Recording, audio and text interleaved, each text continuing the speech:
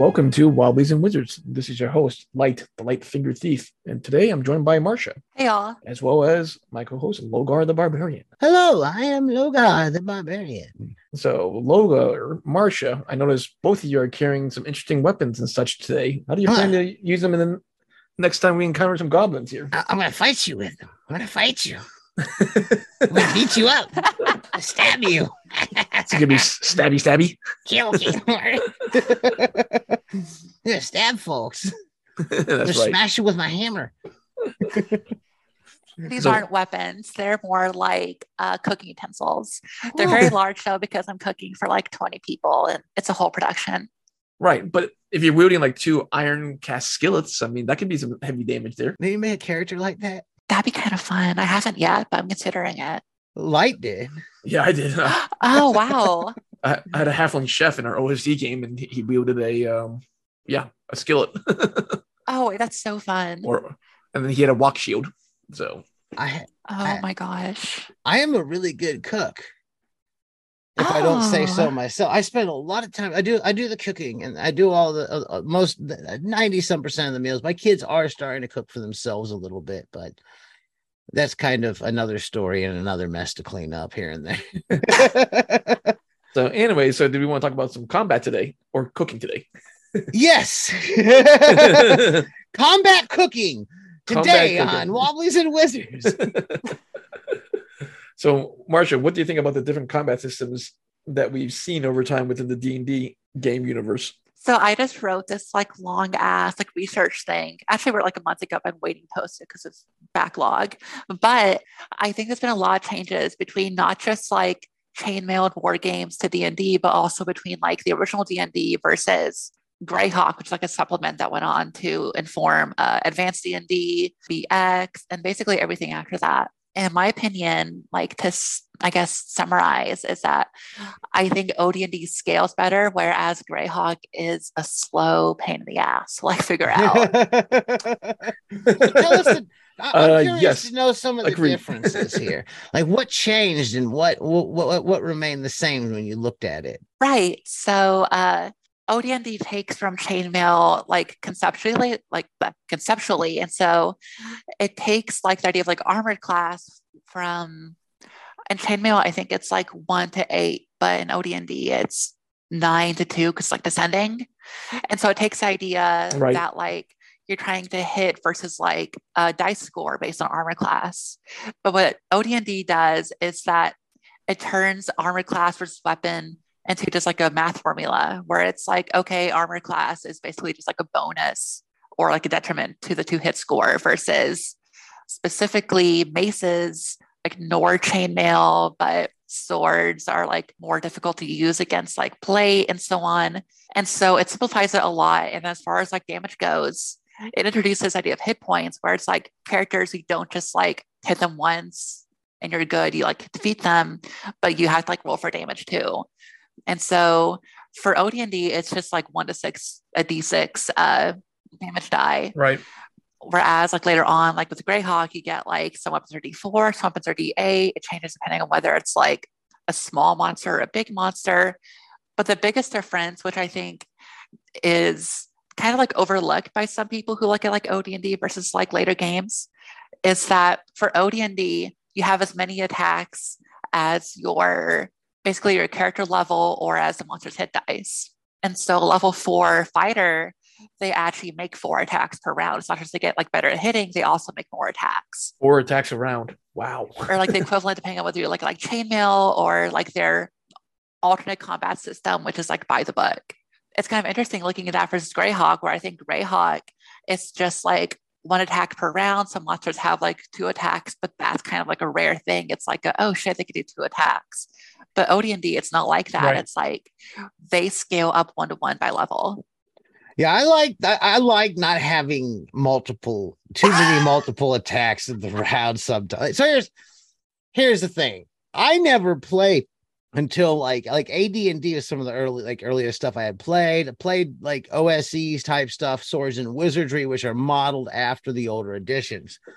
But previous to that, AD&D was my experience, and then I did play 3rd edition and Pathfinder. I actually never played 3.5.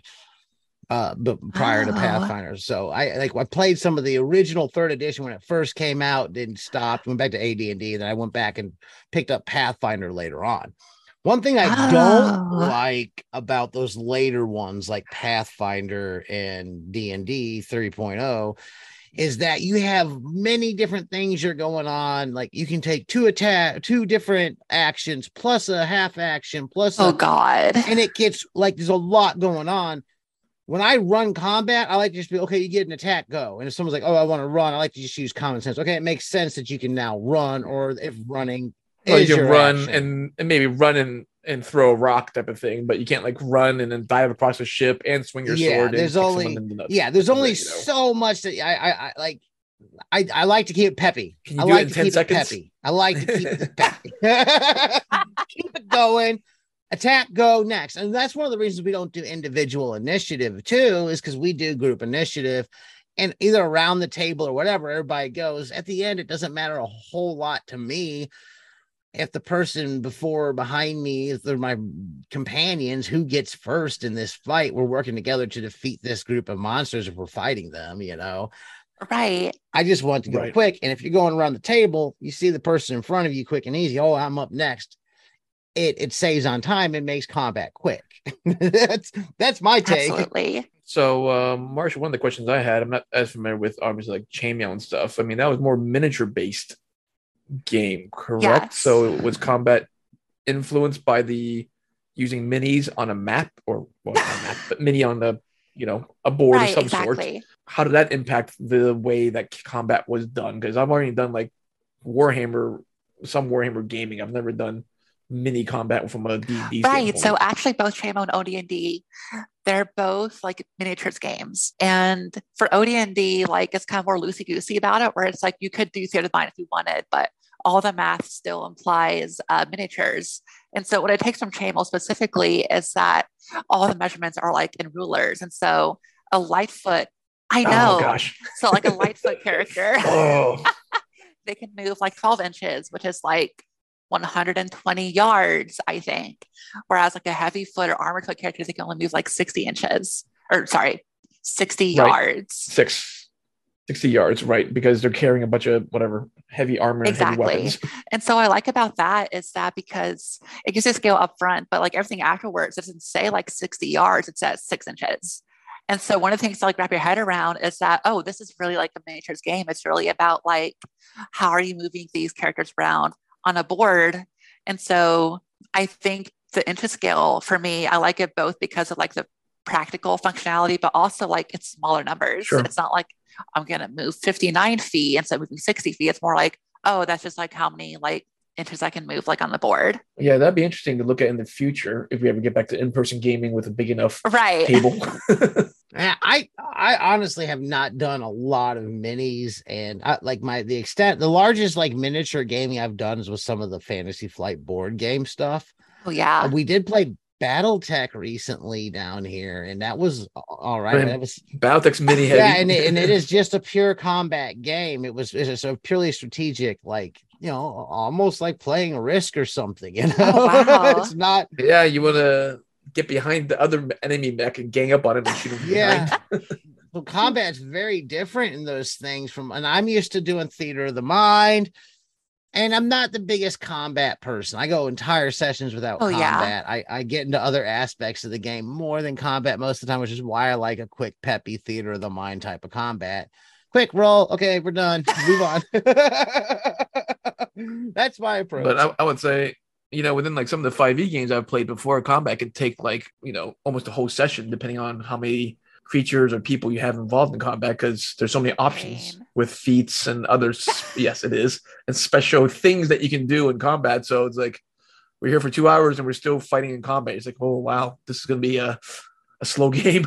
Yeah, I've played games where it's the entire session tonight was just a combat session, and they were not the most engaging games. No. But that's just maybe my preference, because it's a different dynamic when you're using more of a board-based strategy game approach to it than if you're using, more like is that, might I say, is it that difference between role play and role play, ROLE versus ROLL? Yeah, I mean, I don't like combat where it takes up like the whole night type of thing. It feels like it's grinding a little bit. I mean, all you're doing is you're just grinding the whole time. Like, okay, you roll your 20, I roll my 20. You roll your 20, I roll my 20. And then at some point, someone's gonna die by the end of the night. It's like that's too much grinding for me. And I've heard that 5e specifically is like mathematically balanced so that each monster takes like 3 turns or 3 rounds to defeat. And that is such like, I don't know, a downer, because at least for like old D&D, if you're like fighting a goblin, that's going to take like 1 or 2 rounds at most. And that's just like hitting them once. And then you're going to roll like virtually to kill them each time.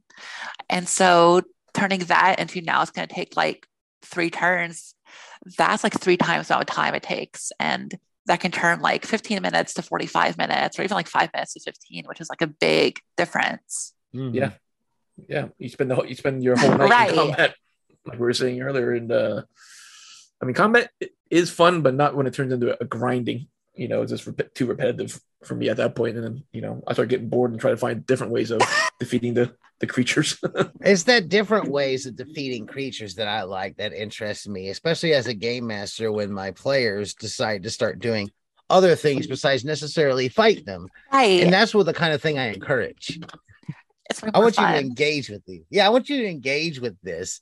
I've said this 100 times. If I'm walking through the woods and I see a wild animal, I'm not running up to kill it right away. Like, I'm not like, there's something here to kill. Oh, wait, I'm gonna go kill a deer and get me 2.5 XP. Let's go for it. Yeah, like usually when you encounter something, you're not looking for a fight normally. The fights come in like extenuating circumstances. So assuming that every encounter you have as a fighting encounter is already starting things off, I feel, on the wrong foot, so to say.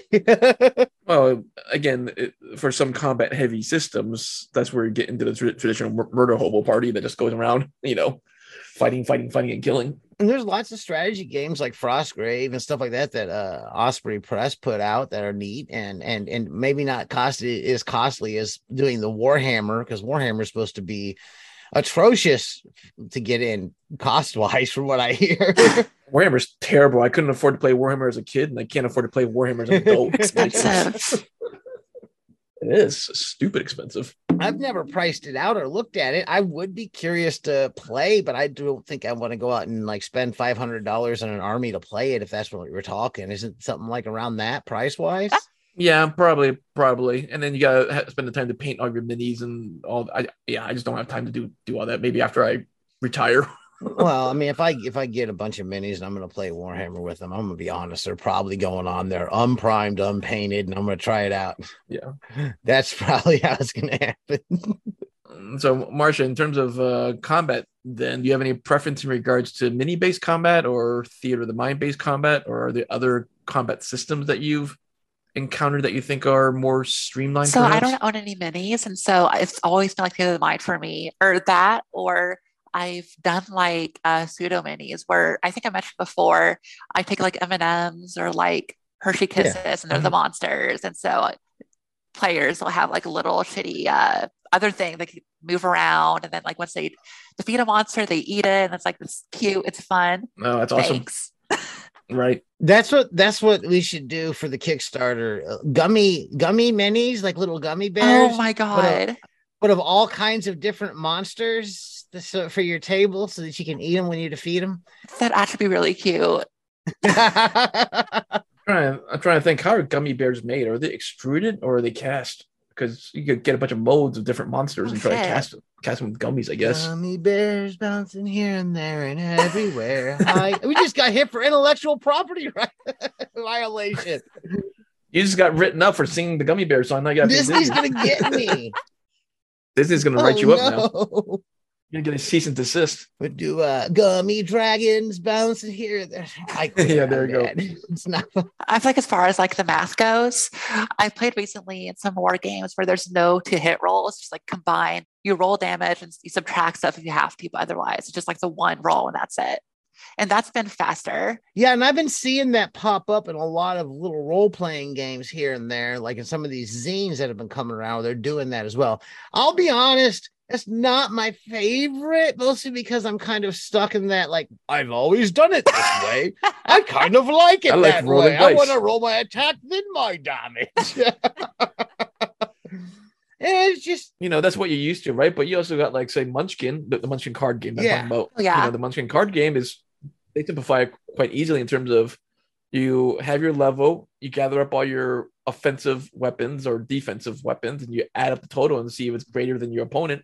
And if it is, you win. So it's a pretty simple way of doing combat there. May not be as interesting as the element of chance when you roll a d20, but it does certainly move the game forward very quickly. I think we're about on time. Marcia, can you tell the listeners where they can find you online?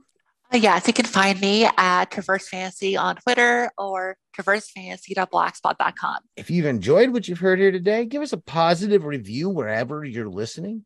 You can find us on Facebook. Just search Wobblies and Wizards. Wobbliesandwizards.com is our blog. I'm on Twitter at LogarHaleCrom. We're on Patreon, and we could really use the support. Patreon.com/Wobblies and Wizards. And as always, keep those dice rolling. Roll them high in combat.